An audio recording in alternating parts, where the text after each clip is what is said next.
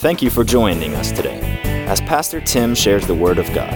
Our prayer is that your life will be touched by the Spirit of Almighty God and constant, powerful truths that can be applied to your everyday life. Let's join Pastor Tim with today's message. We will start in chapter 4, verse 10, where we left off. Philippians chapter 4, verse 10. How I praise the Lord that you are concerned about me again. I know you've always been concerned for me, but you didn't have the chance to help me. Not that I was ever in need, for I have learned how to be content with whatever I have. I know how to live on almost nothing or with everything. I've learned the secret of living in every situation, whether it is with a full stomach or an empty, with plenty or little. Verse 13, for I can do everything through Christ who gives me strength. Even so, you have done well to share with me in my present difficulty. As you know, you Philippians were the only ones who gave me financial help when I first brought you the good news and then traveled on from Macedonia. No other church did this. Even when I was in Thessalonica, you sent help more than once. I don't say this because I want a gift from you. Rather, I want you to receive a reward for your kindness. At the moment, I have all I need and more. I'm generously supplied with the gifts you sent me with Epaphroditus. They are a sweet-smelling sacrifice that is acceptable and pleasing to God. And this same God who takes care of me will supply all your needs from his glorious riches, which have been given to us in Christ Jesus. Now all glory to God our Father forever and ever. Amen. Give my greetings to each of God's holy people who belong to Christ Jesus. The brothers who are with me send you their greetings, and all the rest of God's people send you greetings too, especially those in Caesar's household. May the grace of the Lord Jesus Christ be with your spirit. Paul's personal references at the end of this letter definitely shows us that he was not a victim of his circumstances, but he was a complete victor over his circumstances, as his thoughts were not on how difficult life was for him, but his thoughts were on other people. That's having your circumstances in the right place. Verse 11, I can accept all things. Some translations say, I've learned how to be content.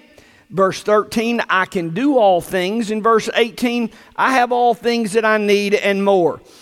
Paul did not have to be pampered to be content.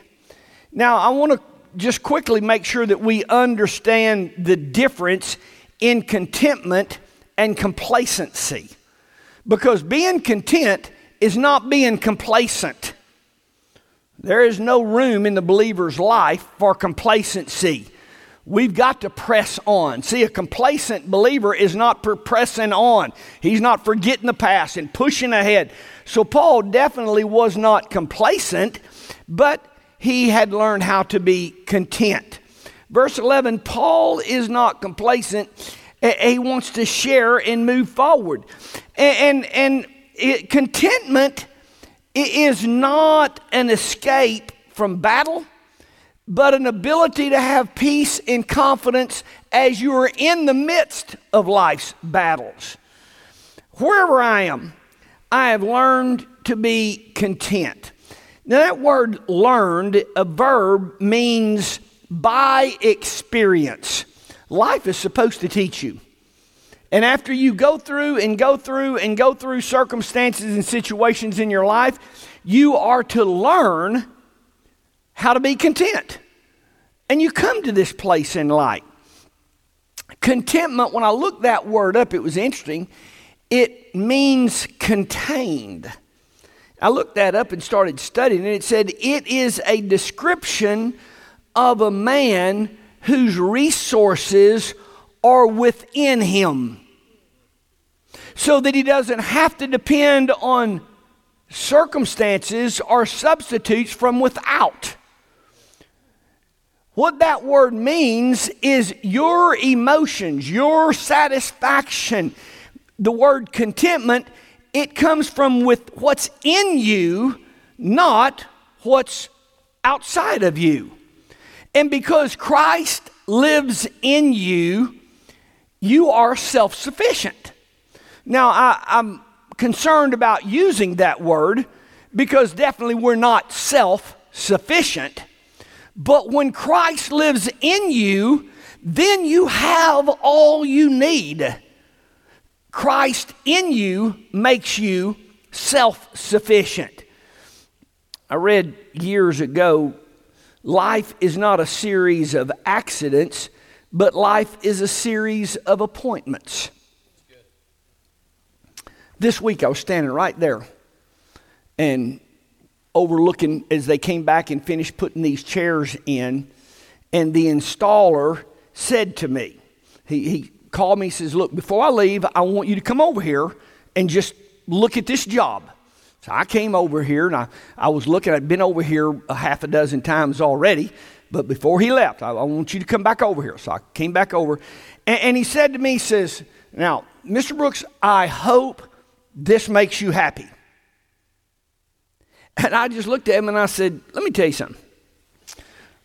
I learned a long time ago that my happiness doesn't depend on these chairs. And I was going to be happy today, whether these chairs were in, whether they weren't in, whether they were in crooked, whether it didn't suit me at all. I made a decision this morning to be happy. And I said, I'd be in serious trouble if I was looking to these chairs for my happiness. Well, that's good. I said, it is good. It's a good place to be in life. You come to a place, but people aren't there. They're looking for some chairs to make them happy. They're looking for situations or circumstances or events or things to line up just like they wanted them to be happy. And you got a sad life. You've got a long, sad life, because I've lived long enough to know they seldom line up like you really wanted them to. Verse 11. Not that I was ever in need, for I have learned how to be content with whatever I have. I know how to live on almost nothing or with everything. I have learned the secret of living in every situation, whether it's with a full stomach or an empty, with plenty or with little. For I can do everything through Christ who strengthens me. Paul is letting his friends know that he's not complaining here, and that happiness doesn't depend on circumstance, that his joy comes from something deeper than whether he's got money in his pocket or doesn't have. Whether he's got a full stomach or doesn't have, that's not where he gets his joy. Now, I want to just call our attention to this because I think it's an important point. I've learned how to be happy whether I am in lack or whether I've got plenty. Let me tell you what I have seen over the course of life. And we all tend to think it is the tough times in life that get you. And what I've seen over the course of life, it's not really the tough times that get people. In tough times, you're seeking God. I mean, you're in the tougher the times are, the more you are just falling before God. God, I got to have you. I need you. God, come to my rescue. God, help me. God, I'm dependent on you. Let me tell you what gets you. It's when you got a full stomach. That's when people fumble the ball. Whenever you've got a crisis in your life, you will be praying. You will be in church. When you got a crisis in your life, you will be reading the Bible. It's when things are going pretty good for you that you twist off. And I think it's important that we understand that, because we get blindsided by good things and by good times. I mean, the police aren't after you. No one's hunting you. That's when you better watch out. That's when you better be very careful. And so when Paul said, I've learned how to be content on this side and on that side, well, you need to be careful when times are good. That's the time you can really, really mess up. Verse 13, the power of Christ within Paul. For I can do everything through Christ who gives me strength. When I read that, I immediately thought of Psalms chapter 1. The passage in Psalms chapter 1, verse 1. Oh, the joys of those who do not follow the advice of the wicked, nor stand around with sinners, nor join in with mockers, but they delight in the law of the Lord, meditating on it day and night. Verse 3.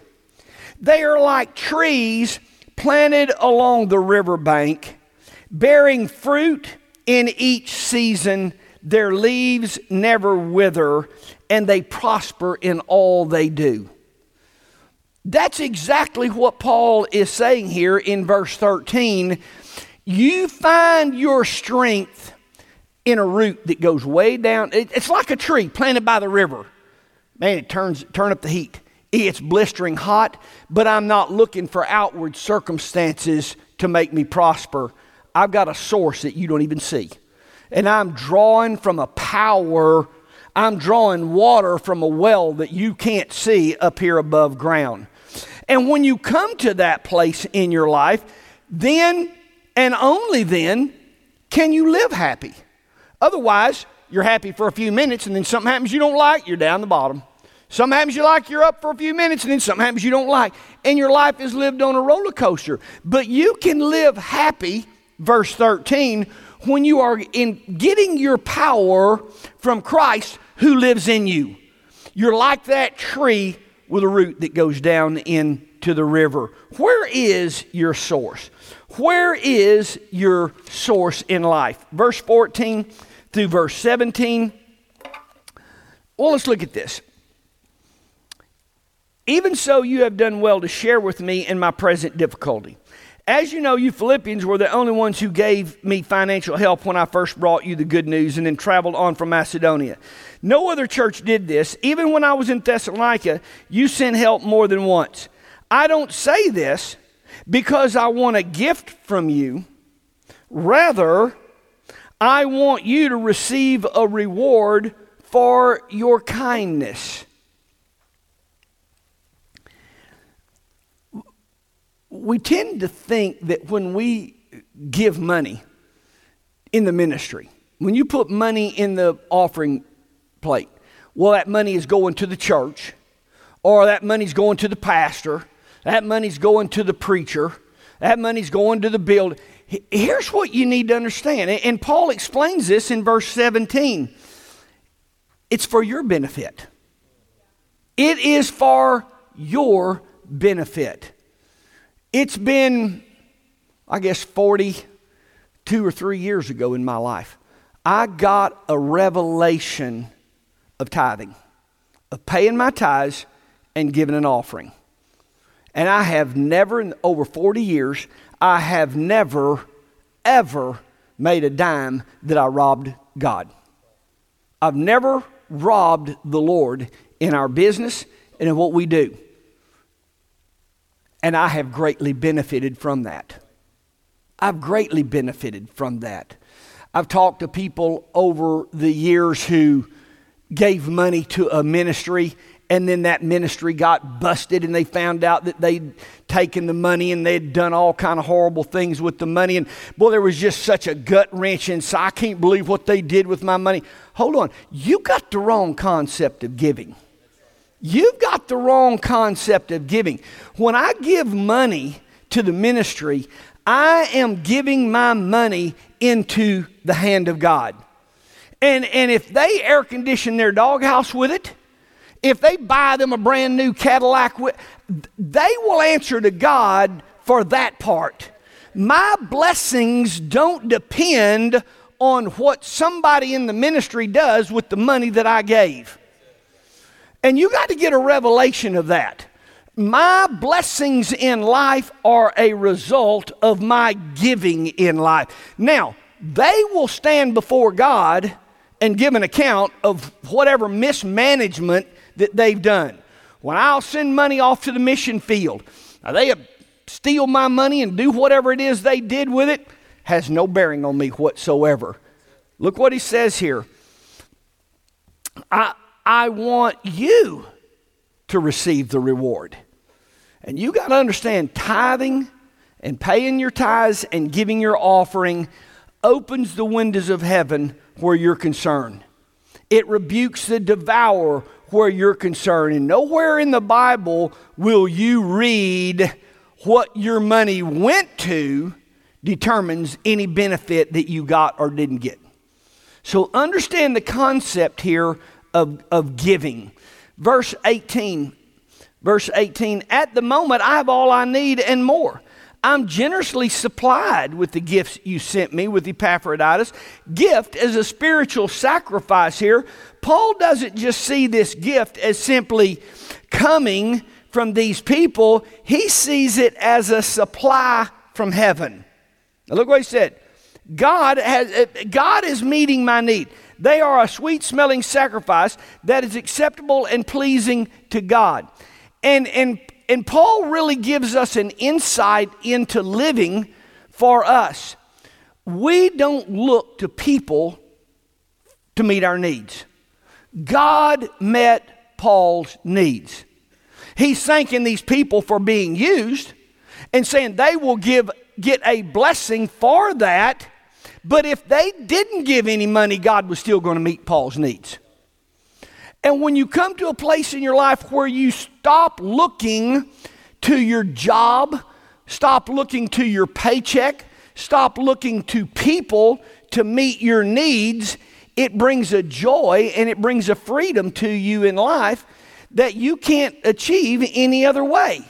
See, I am serving God, and God is meeting my financial needs. I was talking to a guy just the other day in Texas, and he was bemoaning the cattle prices.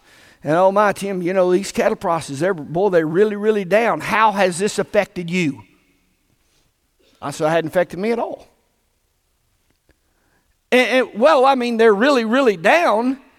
And I just begin to think, God meets my needs.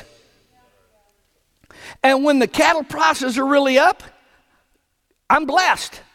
When the bottom falls out of the cattle prices, God brings money through my real estate business. When the bottom falls out of the real estate business, I sell a horse for a bunch of money. See, God meets my need. And I don't look to this business to meet my needs. It's amazing. Boy, I'm just not selling any property. I'm not selling any property. And one of my horses sells for 10 times what he should have ever brought. Well, see, God meets your needs. And you don't look, you do what you do because God's called you to do that. And you minister to people through what you do. If you're an accountant, if you're a doctor, whatever it is that you do, if you are a carpenter, if you're a plumber, I'm ministering to people's needs because that's the giftings that I have. And then God brings money to me as an avenue. And when that avenue dries up, I don't panic because there will be another avenue. God's going to meet my need. I appreciate you guys. I'm praying God's blessings on you. But the truth is, God's going to meet my needs. I got all I need. I got all that I need. And we've got to get this. Verse 19.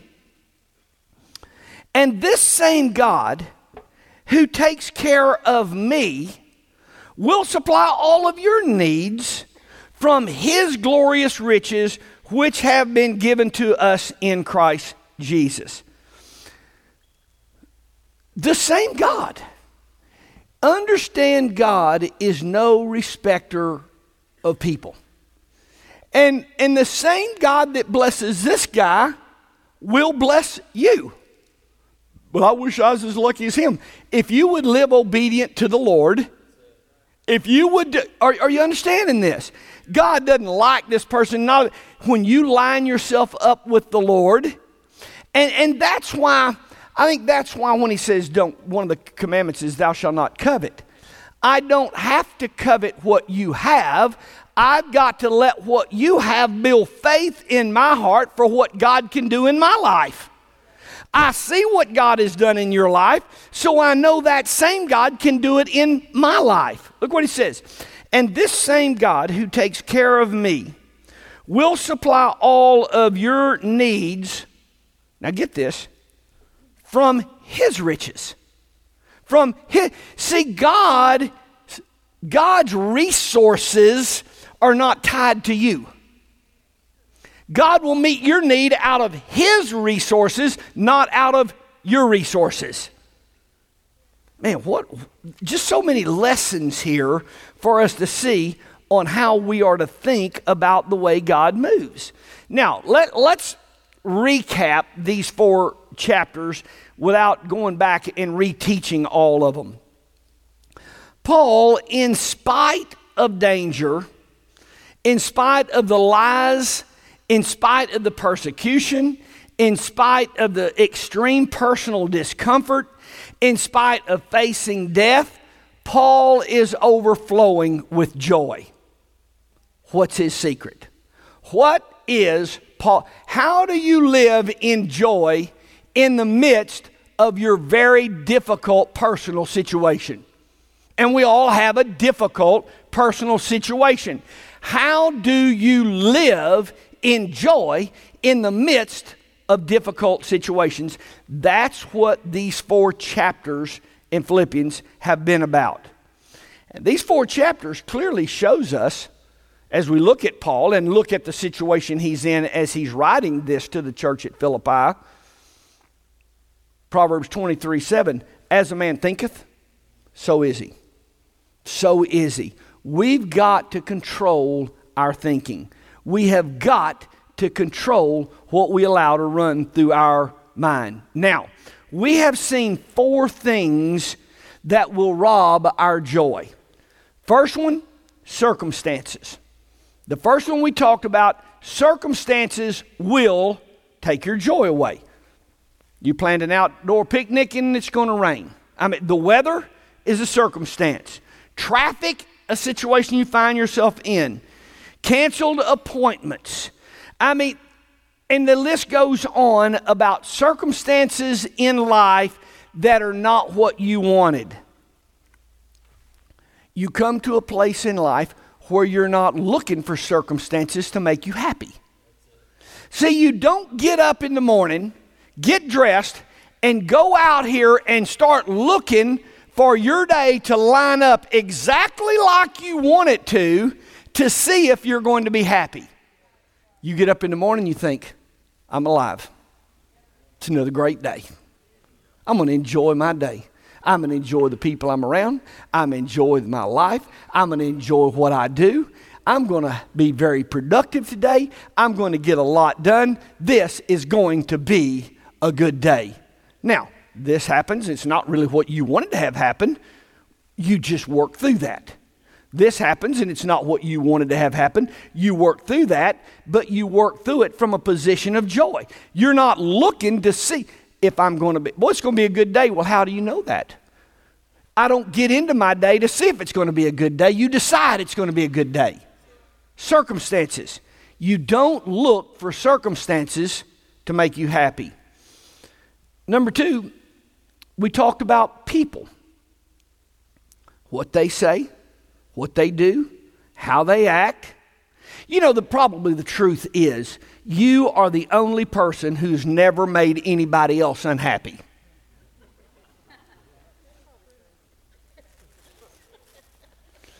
You learn to live in joy in the midst of being around dumb people. You learn to be happy in the midst of being around a bunch of people that act stupid. See, you don't look to people to make you happy. When you quit looking for people to make you happy, then you understand people can't make you unhappy. You guys that live in Teen Challenge, particularly challenging for you because you live in a dorm, you live close together. All of you guys in the intern program, challenging for you. You live in a dorm, you live close to people, you share a kitchen with people, you share bathrooms and showers with people. You share a hall with people. So the closer you are to people, the more opportunity there is for people to rub you the wrong way. And you come to a place in your thinking where you refuse to let that happen. It does not happen. I am happy because I decided to be happy. Stop looking for your roommate to make you happy. Stop looking for the other guys up and down the hall to make you happy. Stop looking for the administration to do everything that just suits you. You decide to be full of joy and stop looking for people to make you happy. Stop looking for situations during the day. Stop looking for people to make you happy. Number 3. Things. Just things. Your car, your clothes, your shoes. The light. The grill across the bottom of the refrigerator that won't stay up there. Clicking, I start shaking on the inside. I want to kick this thing. Don't look. You know what gets you? It's when it's not raining quite hard enough to use the windshield wipers, but you have to use them. Oh, and you turn them off. Then it gets too much. I can't see them. And it's just, How many people's whole day is wrecked because windshield wiper blade? You could be outside walking. Come to a place in your maturity where things don't just wipe you out. Where things don't let some silly thing. It's just a thing. It's just the deal. It just is what it is. And the squeak in your car, or the rattle in your trunk, or the knocking in this, or the door that won't shut, or the doorknob, the back door of my house, and I shut it. I hate slamming the doors. So I overcompensate, and I don't push it hard enough because my grandkids irritate me by slamming until the glass breaks out of it. So I just push it, and then it comes back open. I push it, and it comes back open. So I try to kick the thing close, bam! And my inside's just doing like that. I just let the darn door just rob me of any kind of joy and happiness and peace. And that back door just about got, because I shut it 3 times today. That third time I kicked that thing, it almost rattled the side of the house out. Close. Watch out for things. Don't let things get you. And the 4th one. When you don't trust God, you worry. Now, when you're worrying, that needs to be a sign. Whenever you run fever, what is that? Fever is a sign that you have infection somewhere. See, fever is not the problem. That is a sign that you have infection somewhere. When you're worrying and when you are jerked up and you are worried, that is a sign that your trust is not in the Lord. And you need to be aware of that. When you are worried about your finances, then you're not trusting God. When you're worried about a relationship, then you're not trusting God. When you're worried about your kids, then you're not trusting God. When you are worried about a situation, that is a sign that you have not turned that situation over to trust God in. Now, it's just a telltale sign. And you need to know that. Whenever you start feeling worried, that is a flag. Ooh, God, I'm trusting you with that. I'm putting that in your hands. I'm turning that over to you. Now, I don't want to repreach all of our messages, but in chapter 1, circumstances, says you overcome that with a single mind.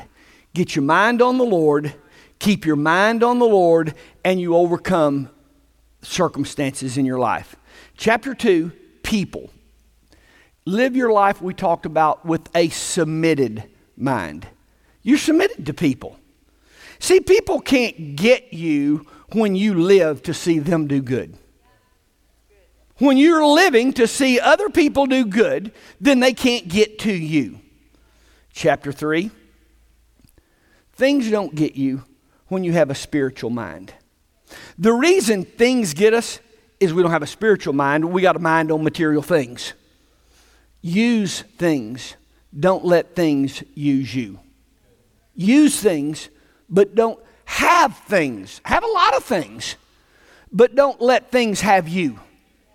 You be in control of your things. Don't let your things be in control of you.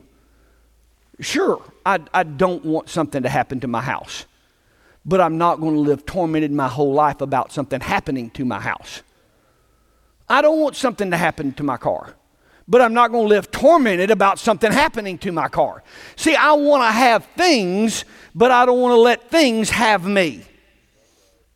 Chapter 4. When you have a secure mind, then you don't worry. You're secure in who you are in God. You are secure in who God is in you. You are secure in His provisions for you. You are secure in the fact that He is your source in life. And when you are secure in Him, it takes the worry out. As we wrap this up, I wrote this down. I wanted to say, did you get something out of this series? And because I've worked so hard teaching this, I wanted you to say, amen, and boy, I did, and have a big hand clap because, boy, I really got something out of this series. But that would be an unfair question. So there's no way for me to say, did you get something out of this series? We will find out when circumstances happen tomorrow that's not according to your liking if you got something out of this series. Oh, did you get something out of this series? Woo, it wasn't good. Well, we'll see when tomorrow somebody crosses you. When a person irritates you, when a person rubs like sandpaper against you, and I see your reaction, then we'll know if you got something out of this. Did you get something out of this? Well, we won't know until one of your things breaks. See, then we will know if you got something out of this or not.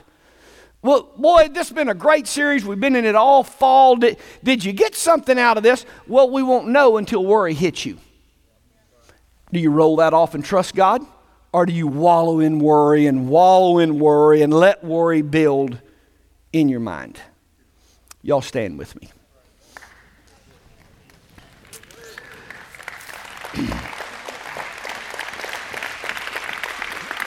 Let's say this with me. Lord, I purpose in my heart to live with a single mind over my circumstances. To live with a submissive mind to other people. To live with a spiritual mind over things. To live with a secure mind over things that I would worry about. Lord, I trust you. Tonight, Lord, I trust you. I'm not a hearer only, but I'm a doer of your word. Father, tonight, by the power of the Holy Spirit, take all that we have talked about in these last couple of months.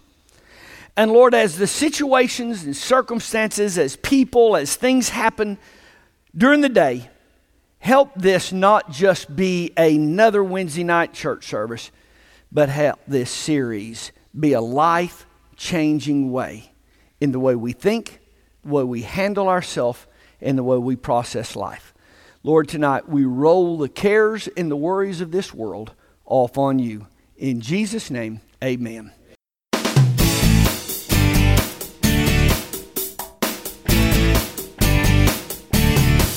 We hope that you have been blessed, encouraged, and motivated by today's message. If you are interested in more messages by the pastors at CM Church, please log on to our website at www.cmchurch.com and click on our podcast link. You can also purchase series and other messages at our online store.